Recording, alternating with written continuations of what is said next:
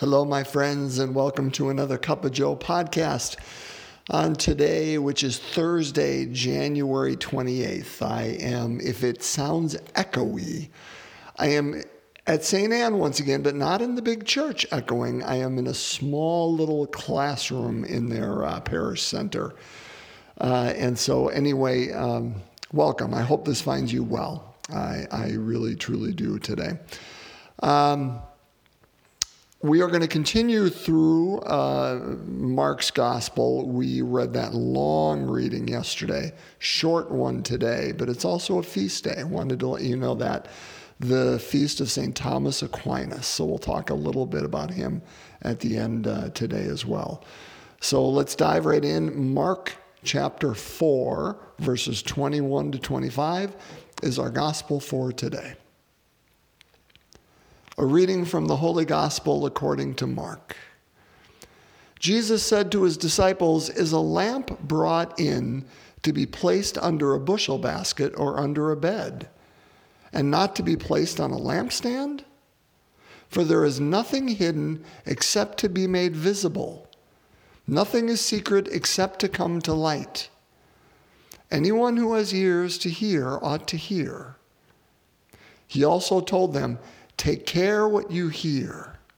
The measure with which you measure will be measured out to you, and still more will be given to you. To the one who has, more will be given. From the one who has not, even what he has will be taken away." My friends, the gospel of the Lord. Praise to you, Lord Jesus Christ. Want to focus on the end, but before I do that, that beginning, the first line or two sounds very much like the opening of Matthew's Sermon on the Mount, right? If you go to Matthew chapter 5, this line here, Jesus says here in Mark 4, "Is a lamp brought in to be placed under a bushel basket or under a bed, and not to be placed on a lampstand? For there is nothing hidden except to be made visible, nothing secret except to come to light."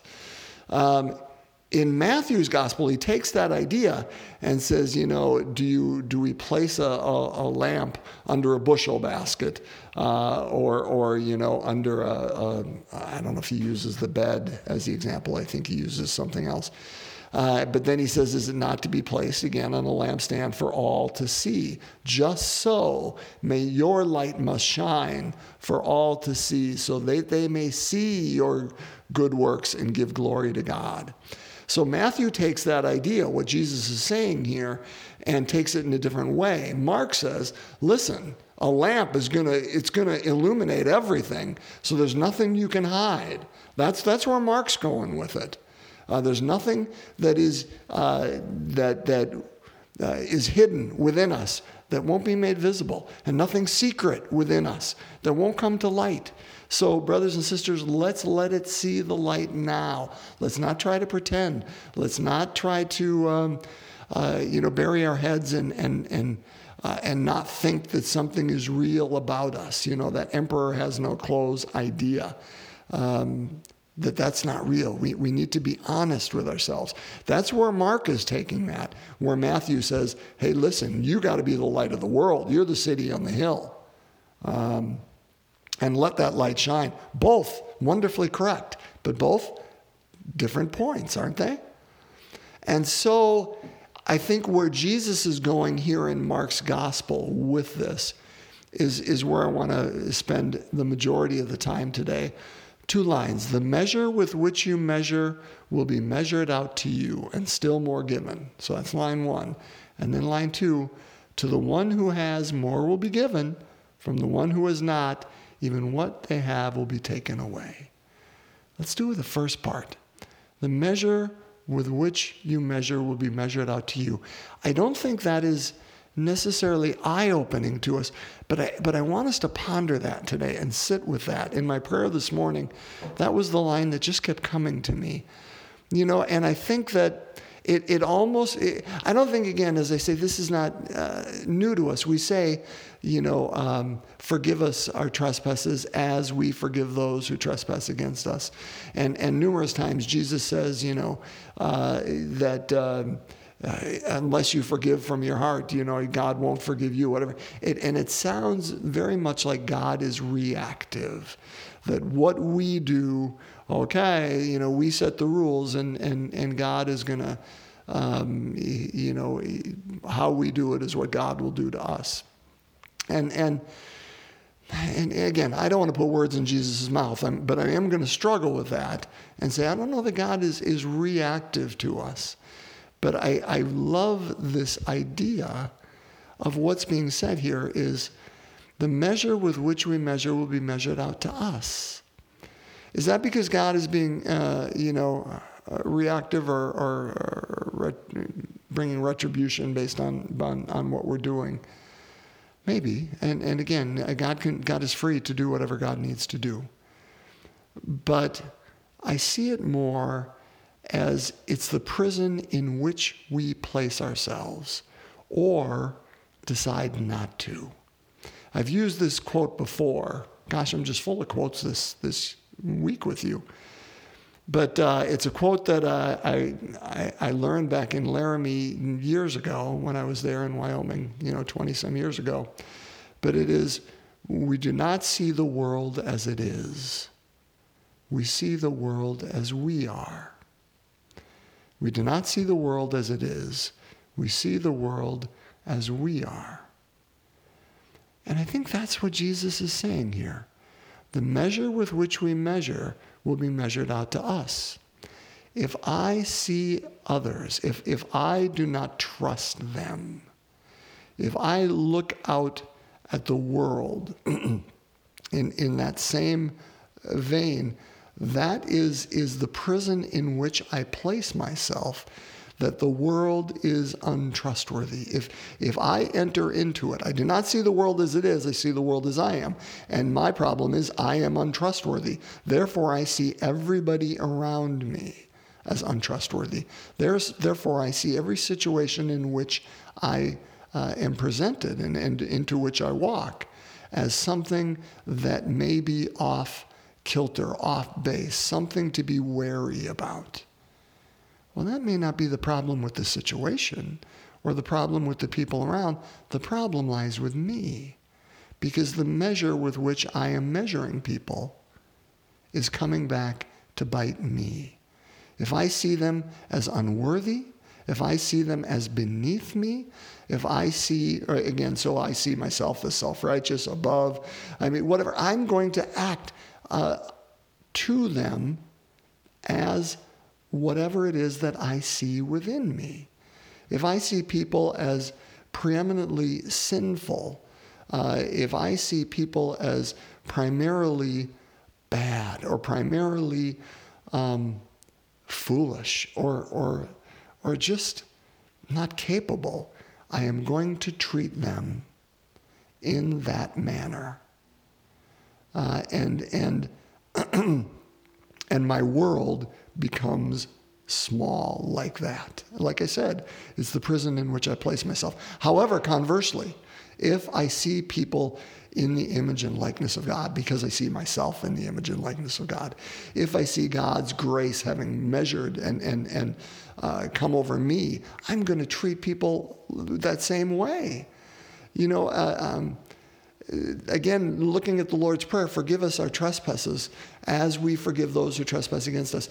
Lord, shower us with that grace. And when we realize who we are in you and that abundance of mercy with which you've given us, help me, Lord, in the same manner to be a conduit of that grace to other people, to carry who you are. So I think really what this is inviting us to, and I'm talking far longer than I mean to, I apologize, I'll be quiet, is having us look and say, how do we see ourselves? Because how we see ourselves will be how we encounter the world. If we see ourselves as held in God's love, as a child of God, as good because God created us. Not perfect, that's not what I'm saying. Not falling and things. But if I see myself primarily as good, even in spite of the foolish actions I do, and the separation that I stumble into, then that allows me the grace, not only for myself because of God's goodness, but to share that with others. To the one who has, more will be given, and the one who has not, even that will be taken away. It almost seems, again, as if God is being petty. Is Jesus being petty? Well, I want those people who have less. Don't take that away from them. Don't they deserve something? Again, I think we're looking at this, we need to look at it through a spiritual lens, not through a mere lens of they had 1 pound of grain and we're taking that away because it wasn't much and I'm going to give it to those who have 5. I think we need to look at it in terms of a kind of a Lenten approach. Lent affords us, my friends, a time to look at ourselves, which we can do all the time, but it invites us to look at ourselves and take stock and say, what habits have I picked up that I don't need to be doing anymore? And what have I let fall by the wayside that I've forgotten about that I need to pick back up? It's that business, isn't it? Stop, start, continue. What do I need to start that I've not done for a while? What do I need to stop that I've picked up and it no longer is useful? And what do I need to continue doing? It's that lens. And I think that's what it's saying is, listen, we can easily as humans forget these spiritual habits that have blessed us or blessed generations over the years. And if we forget them, they're taken away from us. Not because God has taken them away, but because we have left them by the side of the road. And so what we need to do is fearlessly take stock of ourselves and look at that measure with which we are looking at ourselves first and foremost, because that's how we're measuring it out. And that's going to come back to us, because that's the world we create. And we need to fearlessly look at ourselves and say, well, just to do stop, start, continue. What do I need to stop doing that is no longer serving me, those around me, and the kingdom of God? What do I need to start doing that I have left by the side of the road and I've forgotten it? And it's been taken from me, but I want it back because it will bless me and those around me and the kingdom of God. And what do I need to continue doing that I've associated with me? Like I said, talked way too much. Want to talk about St. Thomas Aquinas because he deserves that. So forgive me if I'm going just a little bit longer today. I know I don't like to do that. I'm trying to be shorter, and I'm just failing utterly. St. Thomas Aquinas is one of the giants, my friends, within our church. And I say this never having read his Summa and never directly having read any of his works. But I can also say this, that we stand on the shoulders, we, the church of today, stand on the shoulders of Thomas Aquinas. In the history of our church, if one had to say, Joe, give me 5 people that have influenced it more than any others, okay, Jesus Christ is the foundation, so we're going to take him out of it. Paul would be one, Augustine would be one, Aquinas would be one, and then I'm going to battle over the other 2. And it's just unbelievable.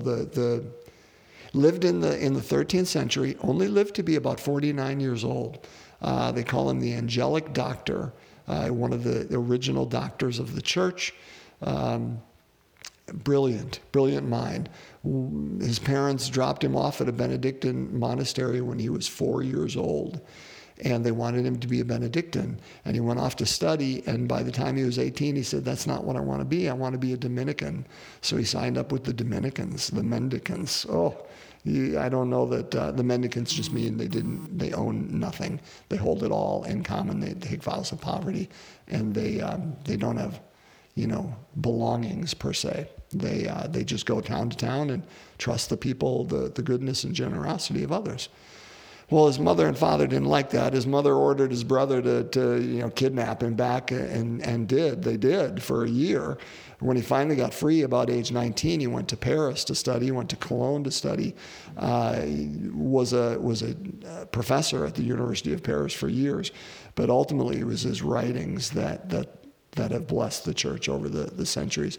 He fell in love with Aristotle at a young age, and what he did, the philosophy of Aristotle, he took that Aristotelian method and brought it into his own scholarship and his own way of professing the faith. And we call that the scholastic method. If you've ever heard that within the church, that's all Aquinas.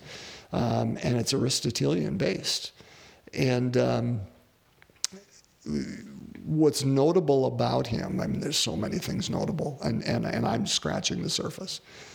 What's notable is, and this is important for today, he believed in both faith and reason. He believed they were both opposite sides of the same coin, and they did not need to be separated. The same God went through everything. The same God who created faith and divine revelation to us also created reason and creation and everything that we can do to study that creation, science and philosophy and mathematics and all these things come from the Creator to help us understand the Creator more, and that we do not need to be afraid of reason.